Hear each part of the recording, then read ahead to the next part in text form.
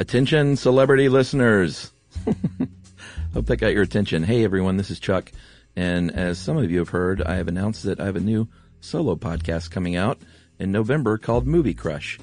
The show where I interview your favorite people about their favorite movie. And that's the long and short of it. It's really cool. I've had a bunch of guests in the studio, and just had a nice chat about movie fandom in general and what their favorite movie is and why. And I need more guests. So if you are a stealthy celebrity listener, if you're an actor or a writer or producer, director, if you're a musician, if you are a book author, I've had all kinds of people in the studio, and that's kind of the point, is to hear from neat folks of all walks of life. If you are out there and you want to be on Movie Crush, I would love to have you.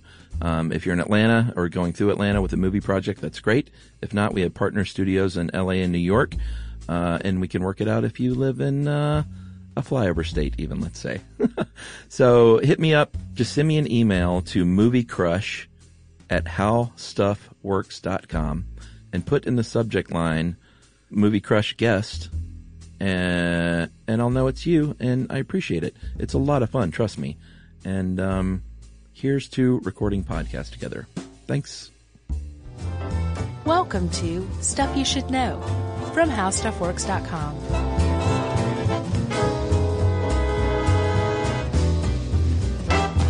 Hey, and welcome to the podcast. I'm Josh Clark, and there's Charles W. Chuck Bryant, and there's Jerry over there. And this is Stuff You Should Know.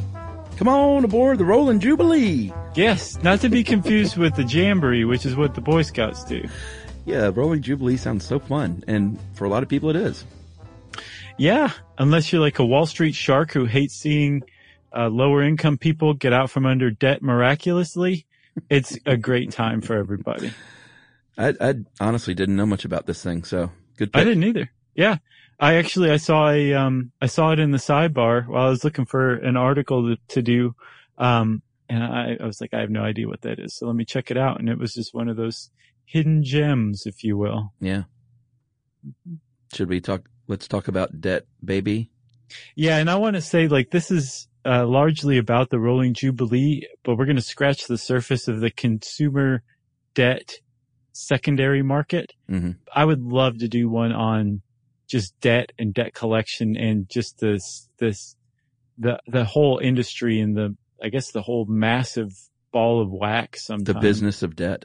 Yeah. And like, you know, how, in what cases it's actually good to have, and like how it kind of powers the economy, all that stuff. Did we ever do one on bankruptcy? No. All right. Well, we should fit one of those in there too. Yeah. We got a lot to do. We have a lot left to do. More work to be done. Yep. All right. So in this case, we're talking about consumer debt. In the United States, it is an astounding number and problem. Is that fair to say? I would say yes. I think that might even be an understatement. Although, so as of when this article was written, which appears to be about December of 2012, mm-hmm. It was a bigger problem then than it is now from what I'm seeing. Well, I have a higher number now than then. Okay, go ahead. Well, the number I see, the original number from 2012 was 11.44 trillion. Trillion. The number I got today was 12.73 trillion. I saw 12.29 trillion. Okay, well. Which is still, I mean, yours is almost $1 trillion more in 4 years. I'm sure so that's 2017 numbers? Yeah. Oh, okay. Well, that would explain. Mine was Q2 of 2016. Oh, so that's the distant past. $1 trillion increase in 5 years. That's all of the household debt, credit cards, mortgages, car loans, old medical bills, all that stuff. Student loans, big part of it. Yeah, that's a big one too. That all households have in the United States, right? Yes. As of 2017. Hats off to you, man. I could not find 2017 numbers. Yeah, so here's the thing. Debt, if you talk to someone who knows finance, they will say, like, debt is not the worst thing in the world. It's not like being in debt. It's got to be the right kind of debt, like owing a ton of money to high interest credit cards is not good by any measure. Right. Emily and I got smart when we, I think I've told this story. When we bought our house, we had a bunch of stupid credit card debt. Mm-hmm. And this was, 12 or so years ago. And what we did, because they were giving away money back then, foolishly, mm-hmm. And this could have bought us in the butt, I guess, if we hadn't have, gotten jobs and been able to afford payments. But we rolled all that credit card debt into our home loan. So we literally paid off every cent of it and told each other we're never going to go into credit card debt again. Right. And since that day, and it was tough, we have never not paid off a credit card in full at the end of every month. Yeah. We almost always pay them off too. And it's like just the best feeling to be able to look at that stuff and be like, oh, wow, I'm not like dying here. Well, yeah. And to be able to kind of give the finger to a credit card company and say, I'm using you for what you're supposed to be used for, which is to pay for things easier, but to not mortgage my life away with ridiculous interest rates because I'm buying stuff I don't need and can't pay for. Right. And thanks for the Sky Miles, chumps. Yeah, for real. All right. So that's bad debt. There are all kinds of bad debt, but debt's not the worst thing in the world to have. What's bad is delinquent debt. Right. And yeah, so there is, like you were saying, I think good debt to have if you live in a consumer-based economy. Mm-hmm.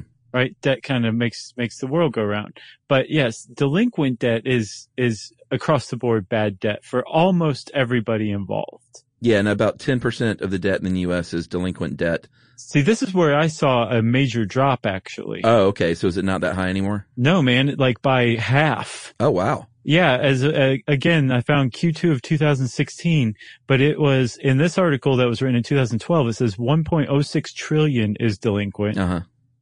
I saw in 2016 it was 589 billion. Oh, well, that's in the right direction. And then about 3/4 of that was super delinquent. Although I think they call it seriously delinquent. I like super delinquent more. Or way delinquent. Or, oh my God. Which means 3 months, 90 days late or more. Probably, not in all cases, but probably delinquent to the point where you're not going to pay it. Right. But, so there are the banks, as anyone who's ever owed a bill longer than 90 days knows, banks and lenders of any sort will just be like, here, collection agency, go take this. And if you can get something out of them, we'll split what you get. Right. Yeah. And you're in this cycle because collection agencies, that's their business, right? Lenders lend money. Collection agencies try to go get money that's owed, right? They're like a different ilk altogether. And there's actually different kinds of levels of that, as we'll see. But you're in the machine and your life's going to be made unpleasant by the people who are trying to collect on those bills, right? Yeah. What the rolling Jubilee, which we're talking about today, what that does is they have entered the debt collection industry. But rather than trying to collect on debt, they are buying debt and forgiving it. Yeah. So here's what can happen. Back up a second. Let's say you owe a ton of money on a bad credit card and you have been delinquent for a little while and you call up that credit card company and you say, you know what? I want to pay this. I spent this money, but your interest rate is really bad. And can you work with me on this interest rate and get it down to a point? And they'll stop you right there and say, oh, sir or ma'am, I'm sorry, but we don't own your debt anymore. And you go, huh? And you say, no. We sold that debt to an investor. And you go, huh? And if you don't know that this is how this works, then, well, you didn't pay attention during the mortgage crisis because that's basically what that was. Bundling debt to an investor, bundling loans, mortgages, bad debt into securities that are then sold to those investors who buy it really, really cheap with the idea that they can then go out and collect on a portion of that to make a big profit. Right. And we'll get into the details a little more in a minute, but the Jubilee itself, the idea of buying debt, entering that industry and buying debt, but rather than trying to make a profit, like you were saying, but just to forgive that debt so that the people who owe the money don't have that burden any longer. That is the whole point behind it. And if you're like, wait a minute, this sounds like some sort of plot out of maybe Occupy Wall Street, well, then you would be 100% correct, because at Zuccotti Park in, I think, 2011, the idea for doing this was bandied about. And there was a guy named Thomas Gorker who was there at one of these conversations. And he went on to found this thing called Strike Debt, which is an offshoot organization from Occupy Wall Street. And Strike Debt has this project called Rolling Jubilee. So it's a direct outcropping of Occupy Wall Street. Yeah, this is in 2012 when Strike Debt was finally launched. And the whole deal with Occupy Wall Street was basically protesters getting together and saying, well, you'll bail out banks to the tune of billions and trillions of dollars, but the banks don't then in turn say, well, we're going to forgive consumer debt as well since we were bailed out.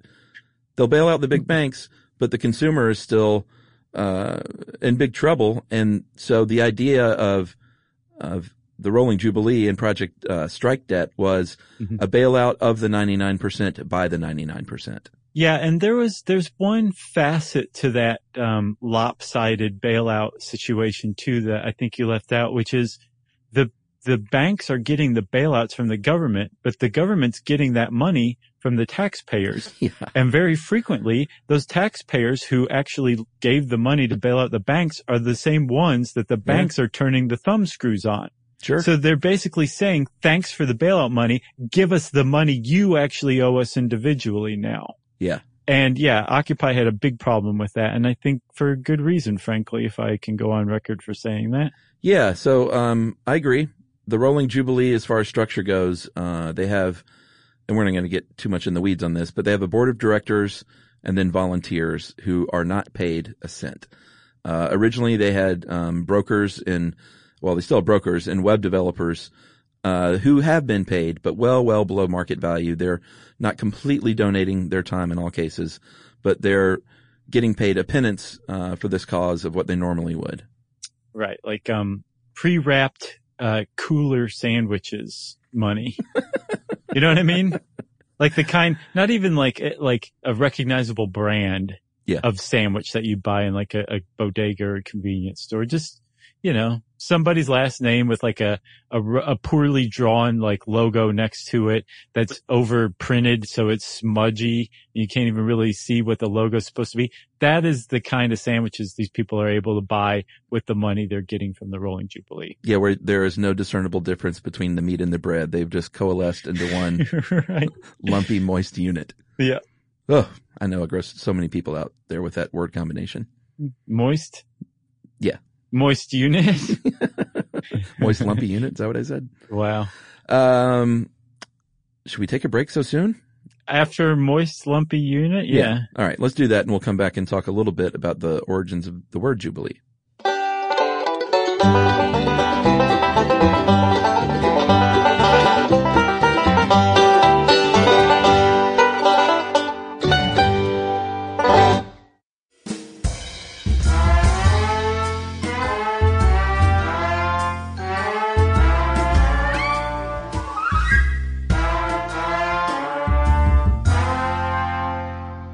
All right, Josh.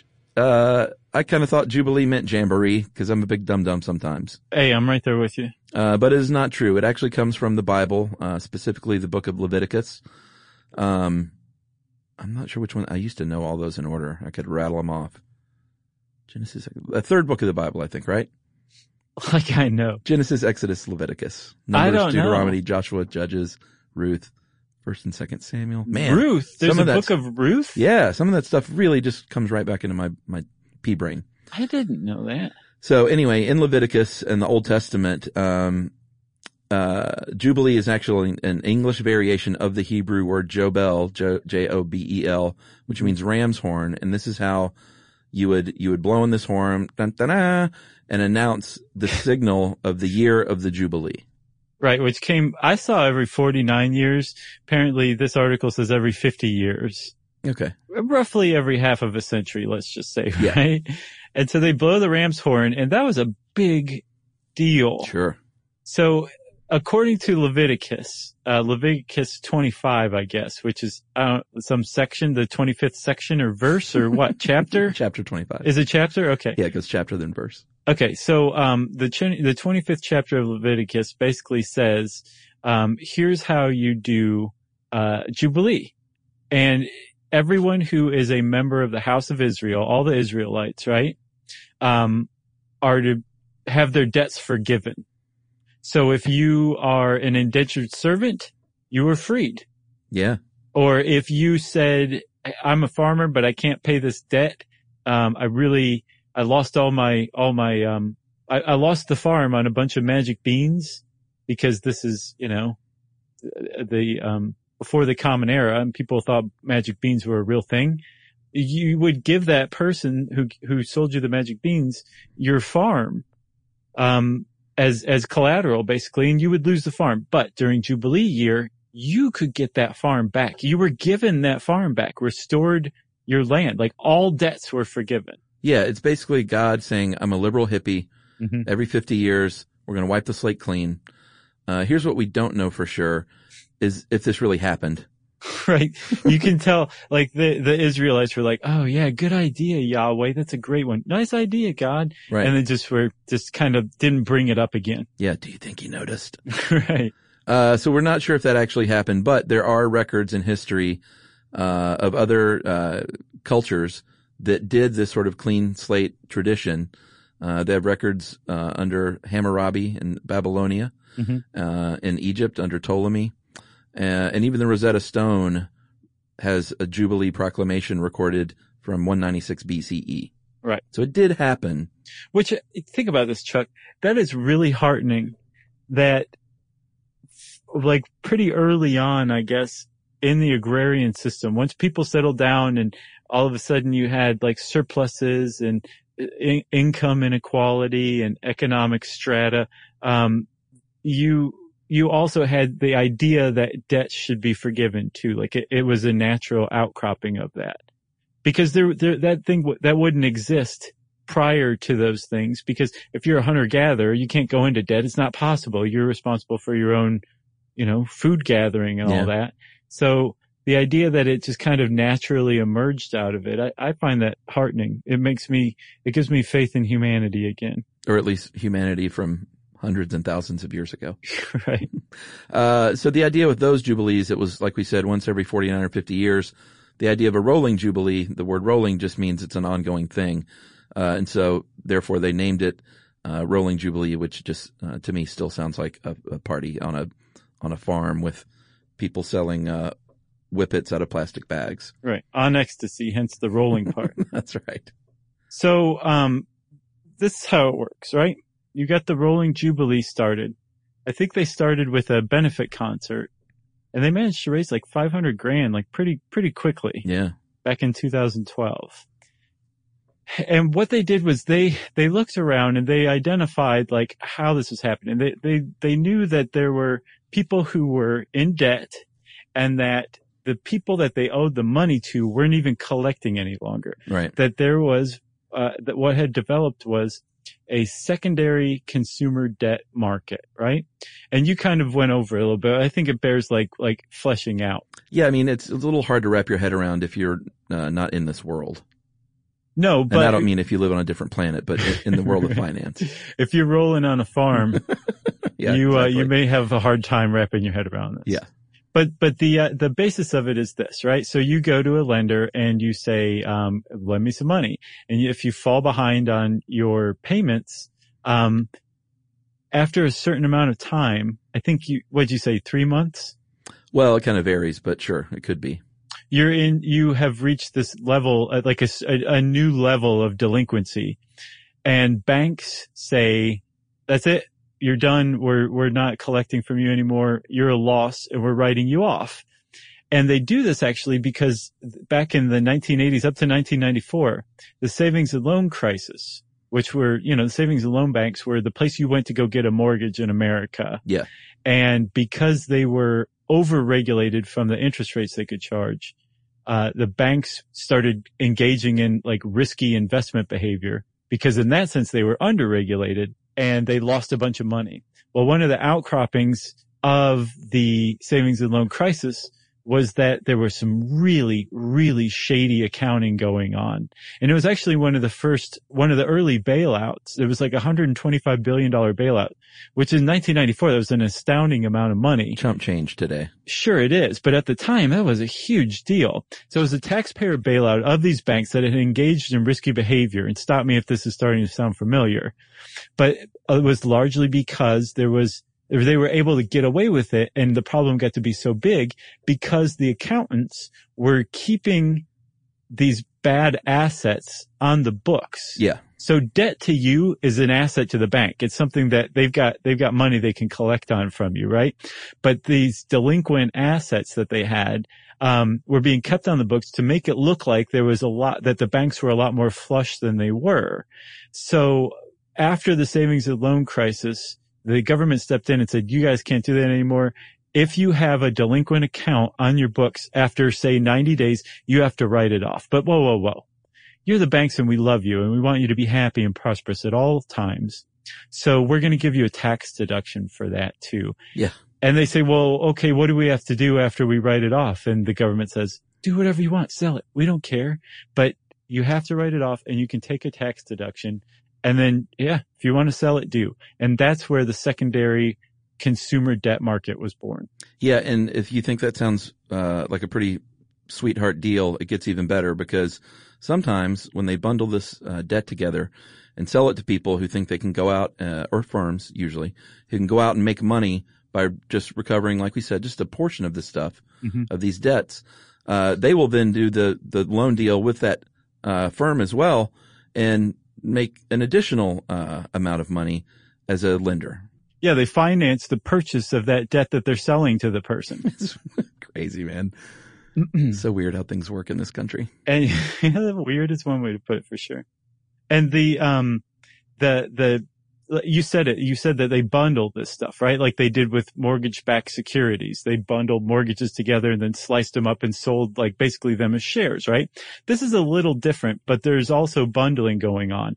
But rather than just sell each debt individually, the banks will take, say, all of the ones that they're doing that day or that week or that month or whatever that they've written off, and they'll bundle it together into what's called a portfolio.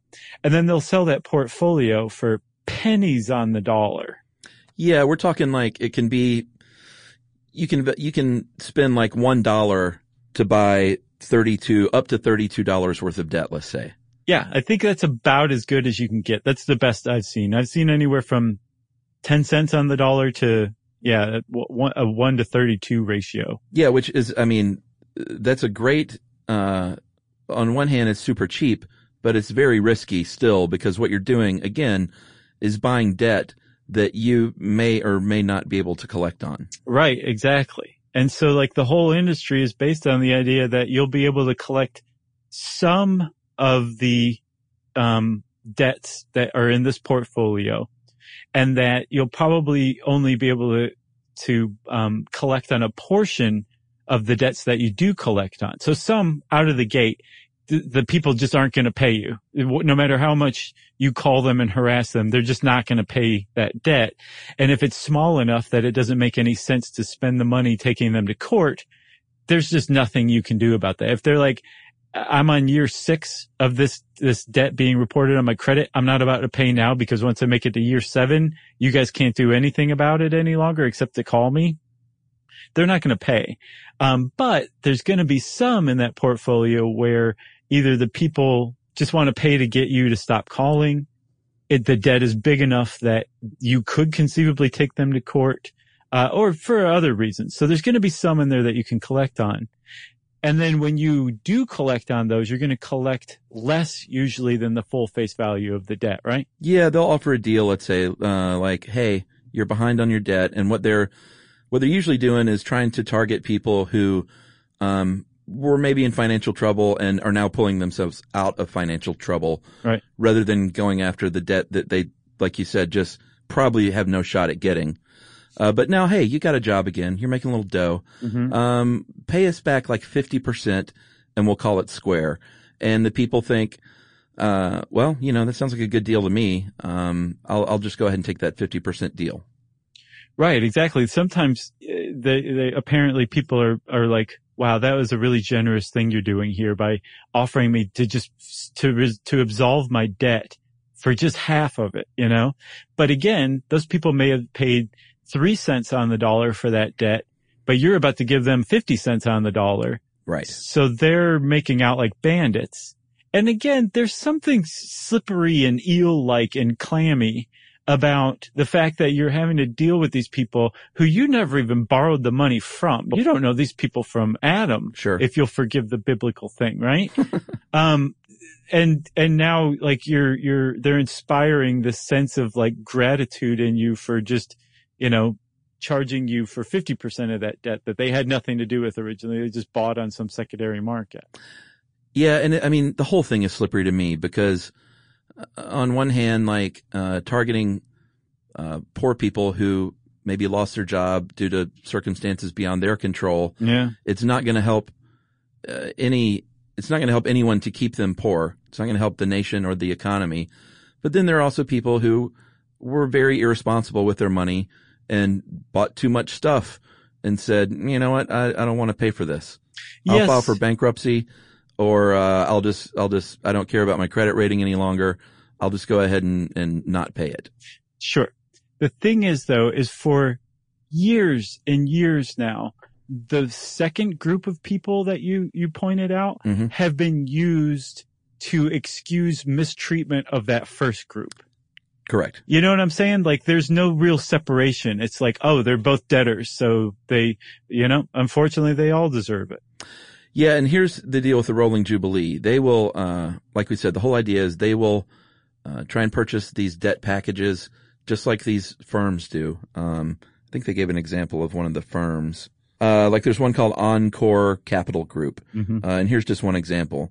I think in 2012 they spent $47 million to buy $1.1 billion worth of debt, to make a lot of money on. And they, their aim and what they did in that case was recovered about 3 times what they invested through these settlements with the debtors. So right. Let's say they made, 3.2 or, $3.5 billion off that $47 million investment. Oh no, they would have made like $150 million. They just bought $1 billion worth of debt. Oh, okay. Yeah, saying? Gotcha. Profit. Okay. I understand. Yeah. But that's still, that's substantial for one quarter. Yeah. For basically just saying, hey, we'll take over the harassing phone calls from here, everybody. Yeah. And this is, they basically, like the banks have given up on this because they would have to spend way too much money to not become bankers any longer and to become bankers / debt collection agencies. So they've just given up on trying to collect where these other people are like, no, we do this. This is what we do. So we'll take it. Exactly. And again, banks or lenders are required by law to write off delinquent accounts after a certain number of days. So even if they wanted to keep collecting on it, they can't. Yeah, that's right. So with the rolling Jubilee, and we'll talk about a little bit how they do this, but they buy this debt, forgive it, like we said, but it's not like you can't, if you're someone who is in trouble, you can't contact the rolling Jubilee and say, please buy my debt. Because it's all lumped together. They do help people and families, but a lot of times they don't even know who these people are. Sometimes they do. And if they have their personal information, they will then contact them and say, your debt is forgiven. But because it's a rolling Jubilee, what we would like you to do now is donate a little bit of money back to the cause because your debt is forgiven. And I wonder what their numbers are for stuff like that. Extraordinarily low. For people donating then afterward? Yeah. So not only donating, but like getting back in touch. Apparently, I read this interview with, Thomas Gorky, and they asked him that very question. Like, Mm-hmm. what kind of response are you getting from people? And so they've got everybody's personal information. They just don't have it until they buy the portfolio, right? Yeah. So they'll send everyone in that portfolio a letter saying, here's the amount of debt that you no longer owe. We bought your debt. It's being abolished. And I think most people are like, is this a scam? Are you like trying to get my social security number or something totally. like that? So they're just totally ignoring this letter. And they say, no, we're the rolling Jubilee. Right. Which doesn't help matters. No, it doesn't, because they're like the Boy Scouts. Right. But but regardless of whether those people get back in touch, regardless of whether they donate to the cause or not, their debt is still forgiven, because the rolling Jubilee or strike debt makes this point that this is not like their goal isn't to decide, well, who really who deserves this. They can't make that judgment, because when they buy a portfolio, they have no idea who the individuals are in there. They just know that these people owe money, and that the likelihood, since they're delinquent on their debt, that they either are experiencing a time when they're down on their luck, or are getting out of a time when they're down on their luck, that is enough. That's good enough for strike debt to justify buying their debt and abolishing it. Well, yeah, and not only that, but rolling Jubilee and strike debt's goal isn't, they're not saying we're going to solve the consumer debt crisis, or even we're going to solve, and we'll talk about student loans more in a minute, but we're going to solve the student loan problem. They're literally just saying we're going to solve a tiny fraction of this, but what our real aim is to raise awareness, because you can protest all you want, but you simply can't ignore a real program like this. Right, exactly. Because it gets a lot of press too, you know? Oh, sure. So let's take one more break, Chuck, and then we'll come back with more on this.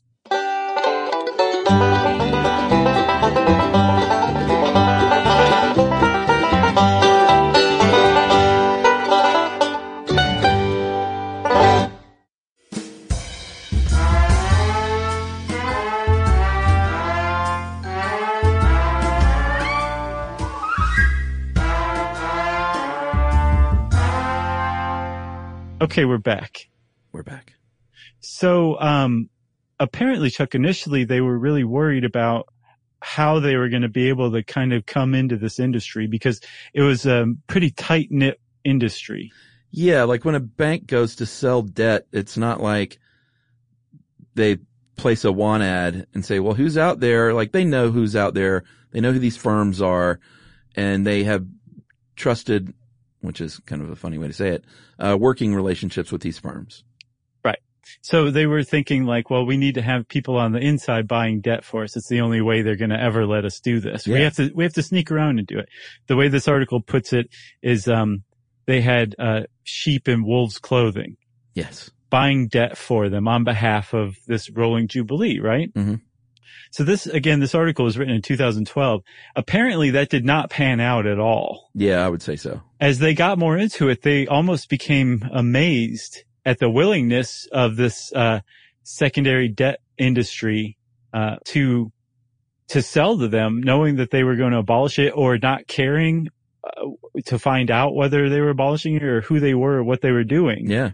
Which means really that interesting. Yeah, this industry is so unscrupulous, it doesn't even look out for itself. Yeah. You know? Yeah. So I think as they got further into it too, and this may have actually developed since 2012 as well, this industry has spread even more. I think it's a little less tight-knit than it once was. Yeah. There's a lot of brokers that are set up where they're the ones that are dealing with the banks, and then turning around and selling it on behalf of the banks, and then taking a little cut of whatever the portfolio goes for, right? Mm-hmm. But then there's also like websites that do the same thing. Just like you have an online stockbroker, there are websites where you or I, Chuck, could put together $1,000 and go buy a portfolio that was worth like $10,000 to $30,000. Yeah. So if you want to really stick it to your fellow man, go do that. Go start doing that, because it's something you can do online now. That is correct. All right. So will this work is the big question. It certainly will work with awareness, but, as far as raw numbers go, as of today, which is what, October, was it the 4th, 5th? It's the 4th. October 4th, 2017, they have raised, $701,317, which this is a few hours ago, so it's more than that probably by now. Yeah. And they have forgiven about $32 million total to date, which, like we said, is not even a fraction. What's below a fraction? Infinitesimal amount. An infinitesimal amount. Did I say infinitesimal? I think I just made up a word. but it kind of works. It's so infinitesimal, it's invisible. That's right. It's such a small amount that it makes no dent in the problem, really, except to those individuals and families who are like, oh, well, this really worked out for me.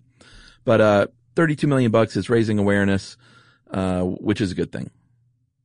Oh, yeah. Yeah. Again, like there was a huge thing in 2012 when they first announced it. It was everywhere, right? Everybody was talking about it.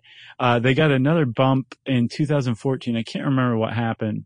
But then I think either this year or last year, they made the rounds with media again by buying debt from, something called Corinthian Colleges, which is a for-profit college, like corporation. Yeah. I saw some of that. And Thomas Gorky called them, he said that they were, quote, the worst of the worst. And they have just tons of lawsuits against them, for, just all manner of activities. Yeah. And the Rolling Jubilee got something bought $3.5 million worth of debt from them. And this would be student loan debt?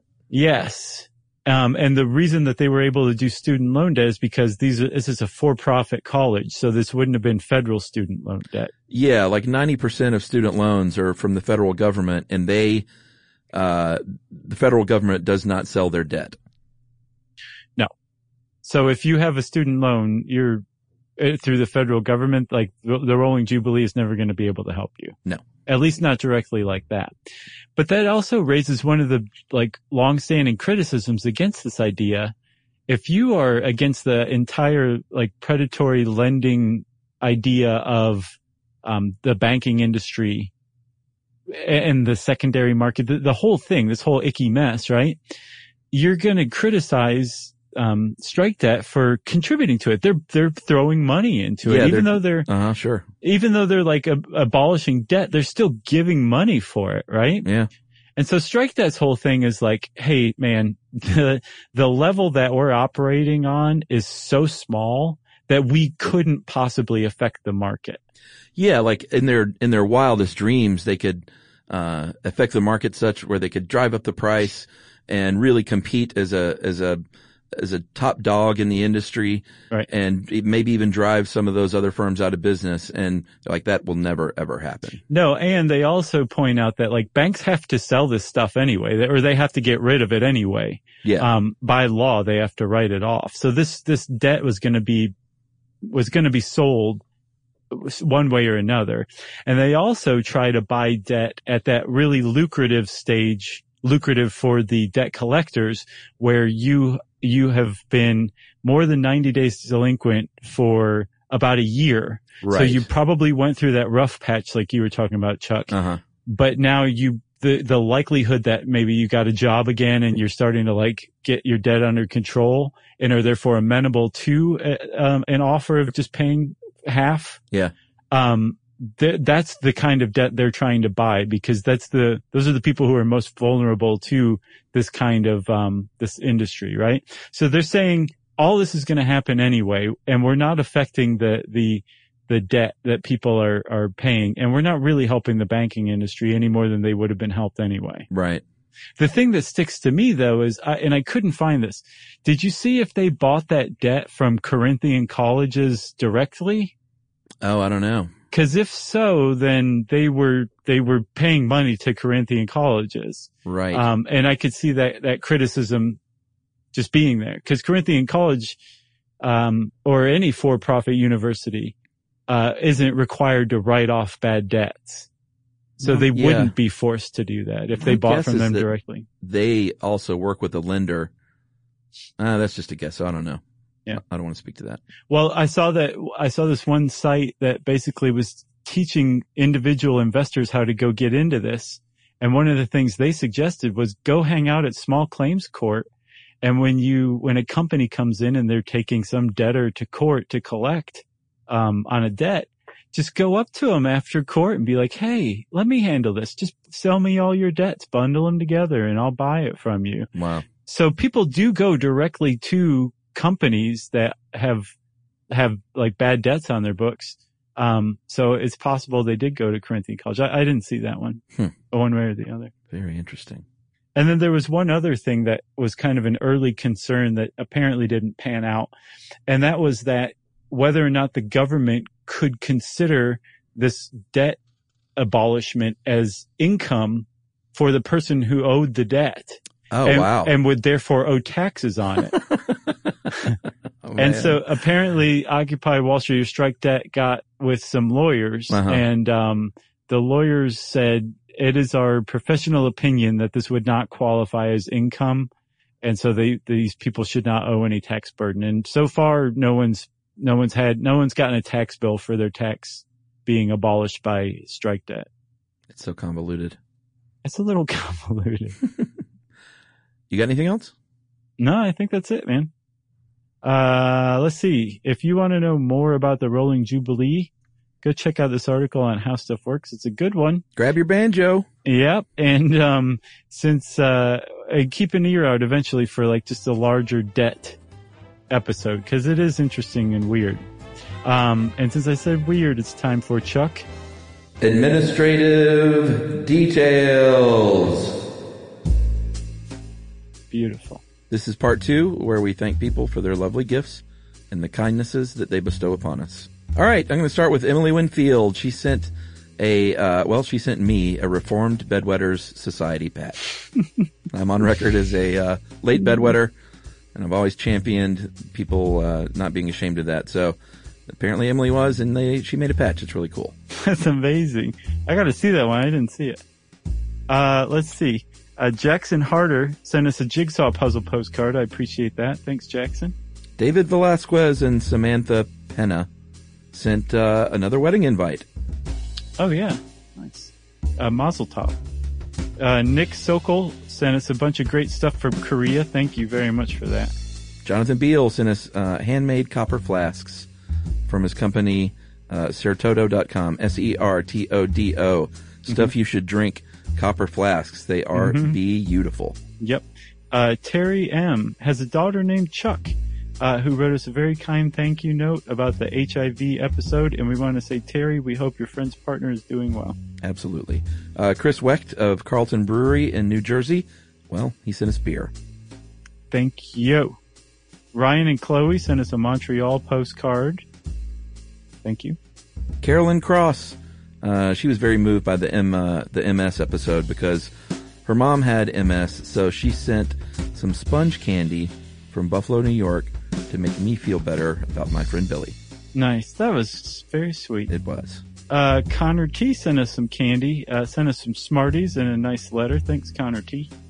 Sarah Vandange, Donge, sent us her book, I Love Walla Walla. It's her book about loving Walla Walla, Washington. Alexander Pepe, thanks for the thank you note. And you're welcome for helping you kick your Diet Coke habit. That's right. Julia Deckman sent us, sent some hand-painted pictures. For me, it was pictures of my dear departed dogs, Buckley and LaRon. For you, she sent you one, Charleston Hospitality, which was a painting of the Belmont and Queen Street Grocery. Yep. And for Jerry, sent her one of a pink peony. And you can go to byjdeckman.com to check out her work. And since then, we have paid her, geez, this is so sad, paid her for portraits of LaRon, and we're about to commission another one for the Wizard. So the core four will be represented by Julia Deckman's art in our household. Nice work. Carolyn, and I'm not even going to attempt your last name, Carolyn. I'm just going to spell it SWISZCZ. That's Swizzle Stick. Put that together with a .com, and it will take you to her site, which has her awesome zine featuring us called The Dread, appropriately enough. Jordan Pearson from Canada sent us some Canadian chips, Lay's ketchup and Old Dutch ketchup chips. Nice. Sans gluten is what it says, because it's French Canada. And also, Jordan had the nicest handwriting I think I've ever seen. Yeah, oh yeah, thanks a lot for that. Nice handwriting these days that'll take you far. Yes, it will. In the past. Let's see. And then Catherine from Velodrome sent us some CDs. Thanks a lot for that, Catherine. Matthew Grubb sent us his first children's book called Tommy P. Tinker and the Super Duper Rare 1892 Bottle Cap. Nice. And then we want to thank Max from Chirps Chips, who sent us some Chirps Chips. Remember in our crickets episode, crickets, eating crickets basically. We mentioned Chirps, and they heard it, and they said, "Here, guys, try this." Did you try them yet? I have yet to try it. I think we should try it like on Facebook Live or something like that. Oh, that's a good idea. You know? Jake Moore, and that is with 1 O, sent us his hot sauce. Spank you very much is the name of the hot sauce. I'm not just being cheeky. Nice. And then that's all I've got written down. You got any more? I just got one more. Matthew from Minnesota sent us his joke book, The River of Wahaha. Great. I love a good joke book. Great. Well, thanks everybody for sending us stuff. And if you want to send us stuff, we always are grateful for it. You can get in touch with us via Twitter. I'm at Josh Clark, and the official handle is SYSK Podcast. You can join us on Facebook.com/StuffYouShouldKnow or /Charles W. Chuck Bryant. You can send us all an email to stuffpodcast@howstuffworks.com. And as always, join us at our home on the web, StuffYouShouldKnow.com.